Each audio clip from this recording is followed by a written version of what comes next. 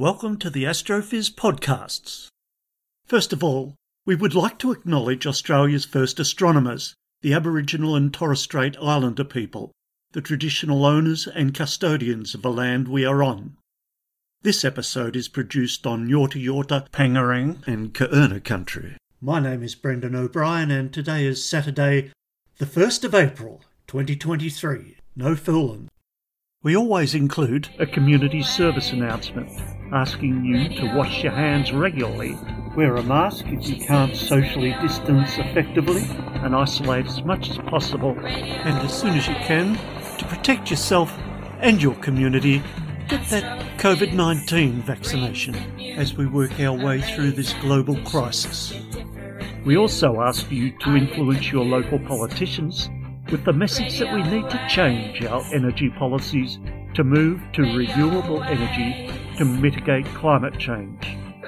Each month we bring you 2 fabulous episodes. On the first of each month you'll get to hear Dr. Ian Astroblob Musgrave bring you his monthly SkyGuide, an astro treat for naked eye observers, telescopers and astrophotographers, and he always includes a tangent of astronomical wonder. In the middle of each month, we'll give you an interview with a noted astrophysicist, astronomer, astrophotographer, space scientist, or particle physicist. So, let's zoom over to Adelaide now to get your SkyGuide from Ian. Hello, Ian. Hello, Brendan. Great to be talking with you again, mate. Can you tell us, Ian, what's up in the sky for the month of April? Lots of things up in the sky for the month of April. Well, the first thing that's happening is it's not in the sky per se, but daylight saving ends here in Australia and for a lot of the southern hemisphere as well. So you'll have to put your clocks back. It also means that when you were used to getting up in the brightness and coming home with lots of light, it's now dark and dark. So you've got more time to observe the sky. Yep. So again, the planetary actions mostly in the evening skies. We've got bright Venus and bright Mars very prominent in the evening sky. Mercury does enter the evening twilight, but it's going to be almost impossible to see this month. If you're looking in the morning sky, Saturn is now high enough in the morning sky to be readily visible for an hour before sunset and maybe even an hour and a half. Jupiter does enter the morning twilight, but it does this very late in the month. So you won't be able to really see it until the next month. And of course, the signal event this month is the total solar eclipse visible in the far west of Western Australia. Yes. And I'll talk more about that later on. But as usual, I'm going to start with the moon. So the full moon is on April the 6th.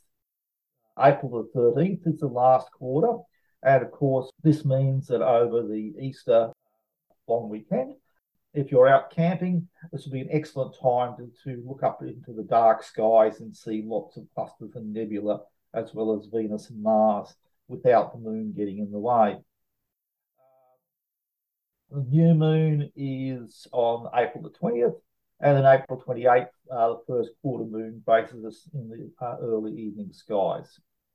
It's also an apogee first quarter moon, so if you're going to collect, like I do, apogee and perigee first quarters, then that's a good time to image them. Remember, it's not just the full moon which has these inverted commas supermoons, but also all phases of the moon can occur at apogee and perigee.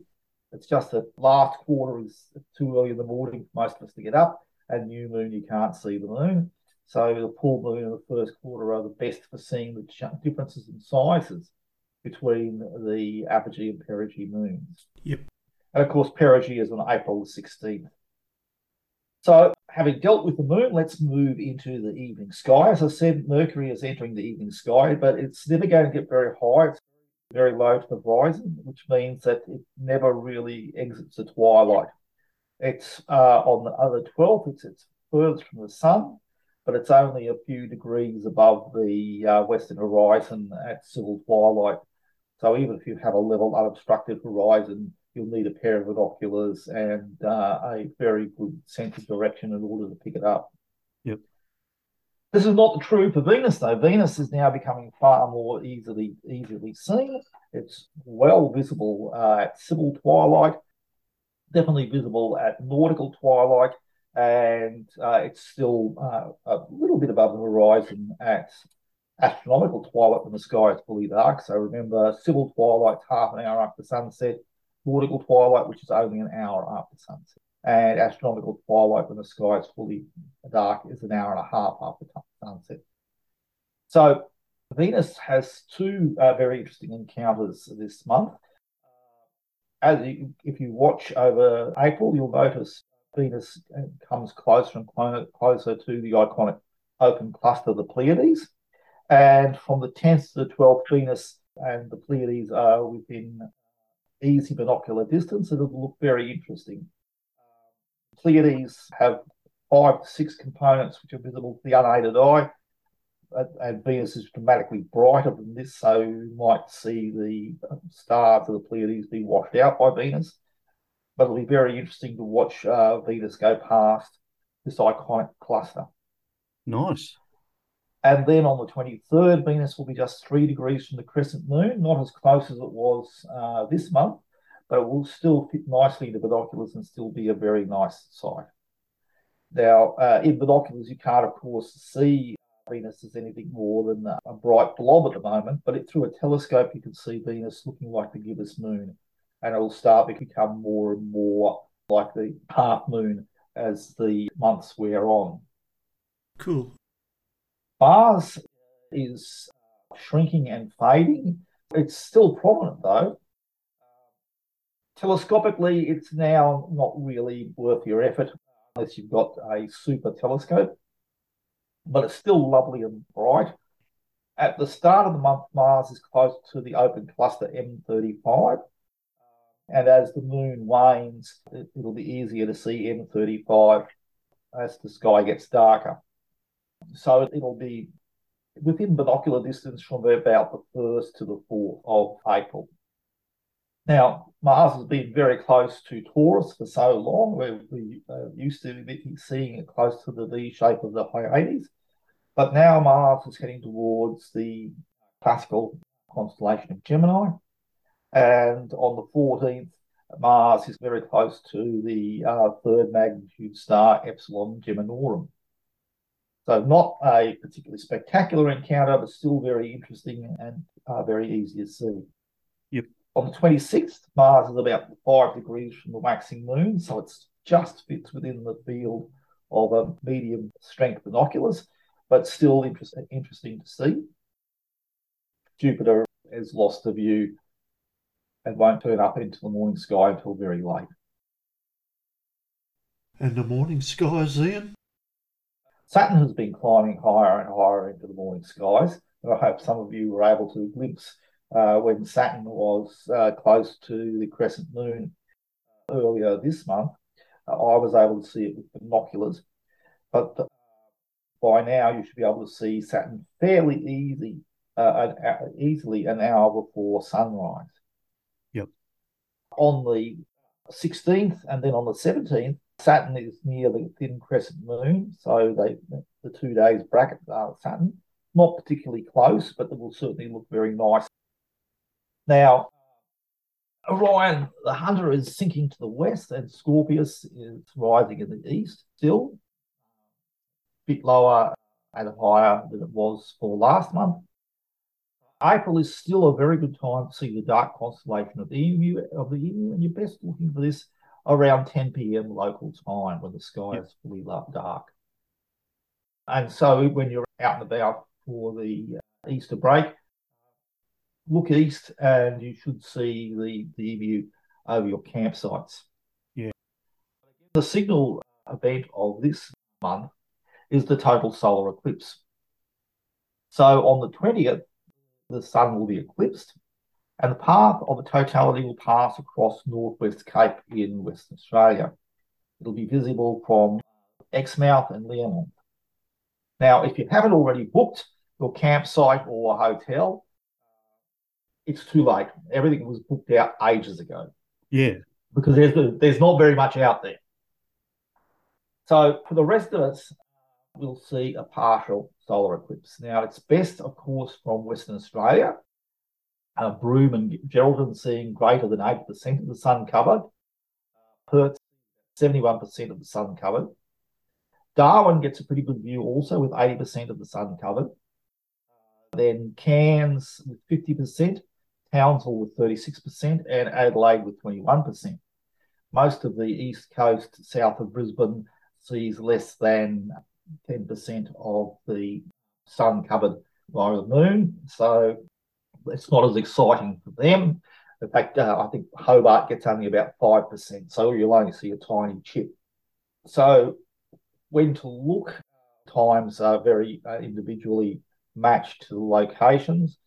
But for Western Australia, if you start looking around about 10 a.m., for Central Australia, if you're looking around about 12, and the eastern states, you should be looking around about 1 p.m. Now, I have to strongly emphasize that you should be using safe solar viewing techniques. Do not look directly at the sun. Don't use the things that are called filters, inverted commas. So overexposed film, smoked glass are not, and I repeat, not safe. You should only use special solar-rated viewing spectacles from astronomical suppliers. They're a bit expensive, but your eyes are worth every cent of that. Having said that, 14 grade welding glass also appropriate, but I strongly recommend getting, if you're going to look correctly, getting the solar viewing spectacles from an astronomical supply shop. And if you want to be using a telescope, never use eyepiece filters for telescopes. If one of these cracks and you're looking through your eyepiece, then that's your eye gone. So at no time is it safe to view the eclipse with the unaided eye. I'll talk about the totality shortly. Okay. Of course, the cheapest and easiest way is to make a pinhole in a stiff square of cardboard and project the image on the sun onto a flat surface. You're basically making a pinhole camera, and by optimizing the distance of your pinhole to the what you're projecting it on, preferably a large white flat surface, you can get a very decent view. You can also use projection for telescopes and binoculars. This is a bit more complicated, and I'll be giving advice on how to do this on my Astro blog later on. We'll provide a link to that at the end of this episode, Ian. No worries. So I'll have it as a special post on viewing the eclipse. For those of you who are lucky enough to actually be on the path of totality, you can look at the fully eclipsed sun at the moment of totality. But before and after, when the sun isn't fully eclipsed, you don't look at the sun. It's only when the sun is completely covered by the moon. And as soon as you start seeing Bailey's beads, look away. One thing that may accompany the sun when if you're in the path of totality, as well as looking at the beautiful corona around the sun, you may notice two bright objects not far away from the sun. That's Jupiter, off to the left hand of the sun, and off to the right, it's Mercury. You should also be able to see Venus, but that's further away, and you may be far more interested in actually looking directly at the corona and the sun itself and waiting for Bailey's beads rather than try and look around to see Venus. But Jupiter should be very easy to see, very close to the sun. So that's the big event, the total eclipse. And for the vast majority of us, the partial eclipse.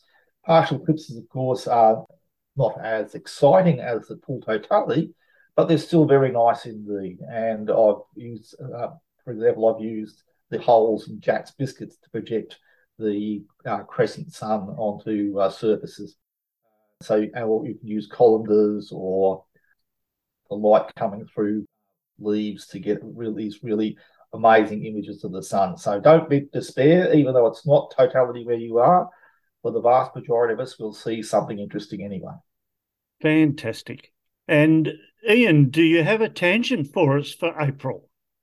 I do indeed, and you may be aware that April the 1st is April's Fool's Day, where people try and do pranks on each other, but I'm not going to talk about a prank. I'm going to talk about the colour out of space.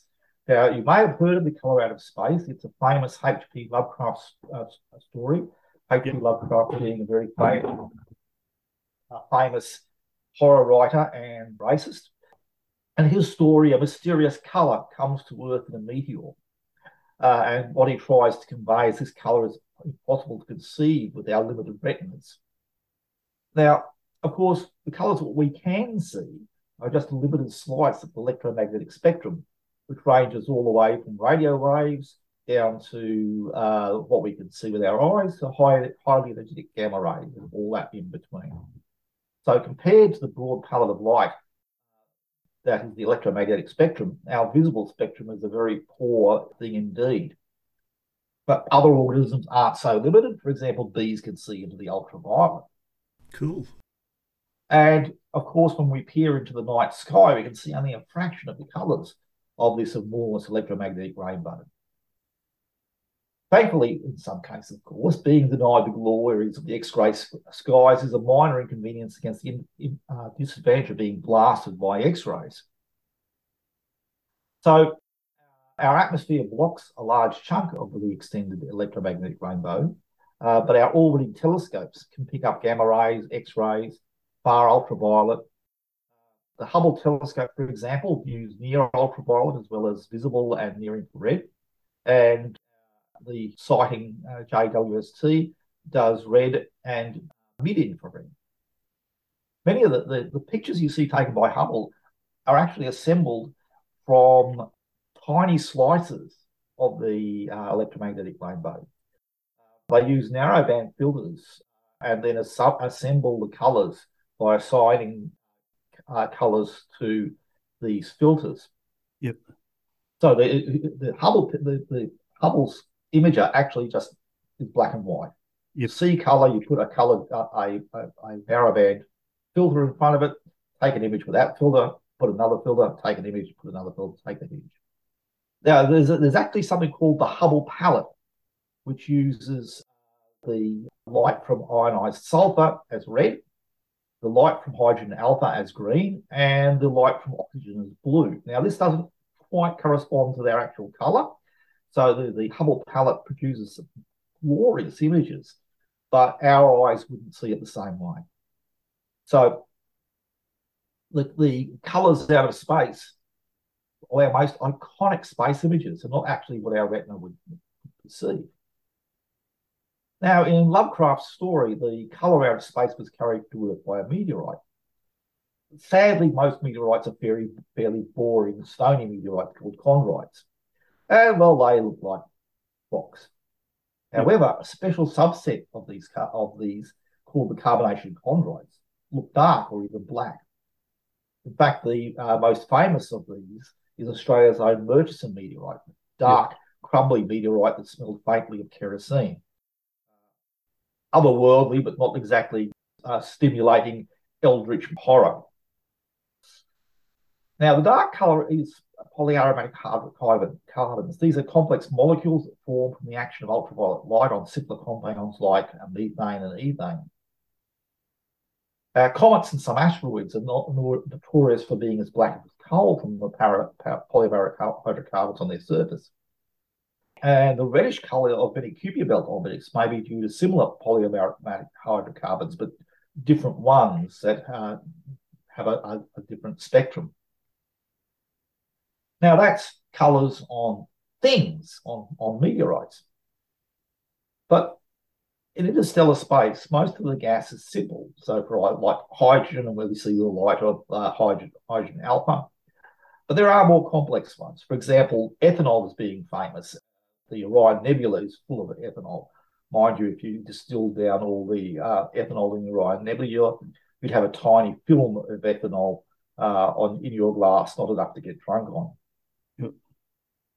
But as well as hydrogen and oxygen and methanol and ethanol, also in space there's a mysterious series of infrared emission bands between 30 to 20 micrometers, especially a 3.3 micrometer information feature and a weaker 3.4 meter. Now, we've long suspected that there are more complex molecules than simply ethanol in space, and simple polyaromatic hydrocarbons have been postulated.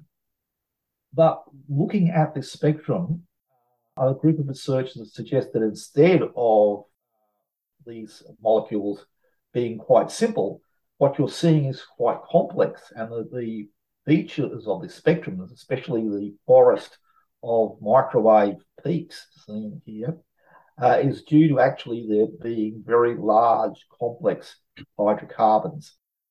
In fact, they looked at their spectrum, and from that they generated the most likely structure. Now, this is a true monstrosity, twisted tentacular arms of aliphatic and aromatic chains. And this octopoid molecule with a colour that no human eye can perceive is truly the colour out of space. Wow. As segue to that, Ian, I'm interviewing Dr. Rodolfo, known as Rudy Montez, and he's from the Harvard Smithsonian, and he works in the Chandra Center there, and his job is to pull down the data from the Chandra X-ray telescope and then put it in a form that can be used by scientists all over the world. And one of the questions I'm asking him is, how can Chandra turn invisible high-energy X-rays into something that scientists and now the general public can see? So a very nice segue. In the middle of next month, an interview with Dr. Rudy Montez from the Chandra Center. That will be absolutely fantastic. Yeah, I'm looking forward to that because those high energy waves are just really hard to convert into something we really understand. Yeah, well, you mentioned the Hubble pellet. I'm just wondering if there's a Chandra pellet. That is a very good question. I'd like.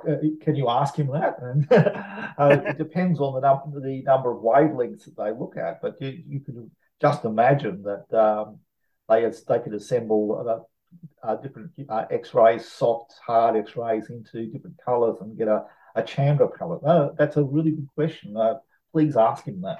Okay, I will on your behalf, Ian. Thank you very much. No worries.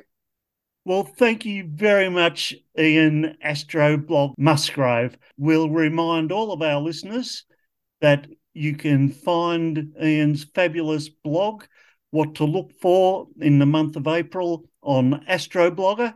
And you can also find comprehensive information, including star maps and times on Southern Skywatch. They're easily found with whatever search engine is your favourite.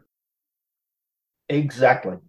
And of course, when you're out camping at Easter time looking up at the emu, you could pretend some of your Easter eggs are giant emu eggs. May the chocolate be with you, Ian. Thank you very much. Thanks, Ian. Good night, mate. Good night, mate. We'll catch you all later. Bye. And remember, Astrophiz is free, ad-free and unsponsored. So in 2 weeks' time on Astrophiz, you'll find out all the very latest in X-ray astronomy and high-energy astrophysics from Dr. Rodolfo Montez from the Harvard Smithsonian Chandra X-ray Observatory. Till then, keep looking up. See you then. Radio Wave!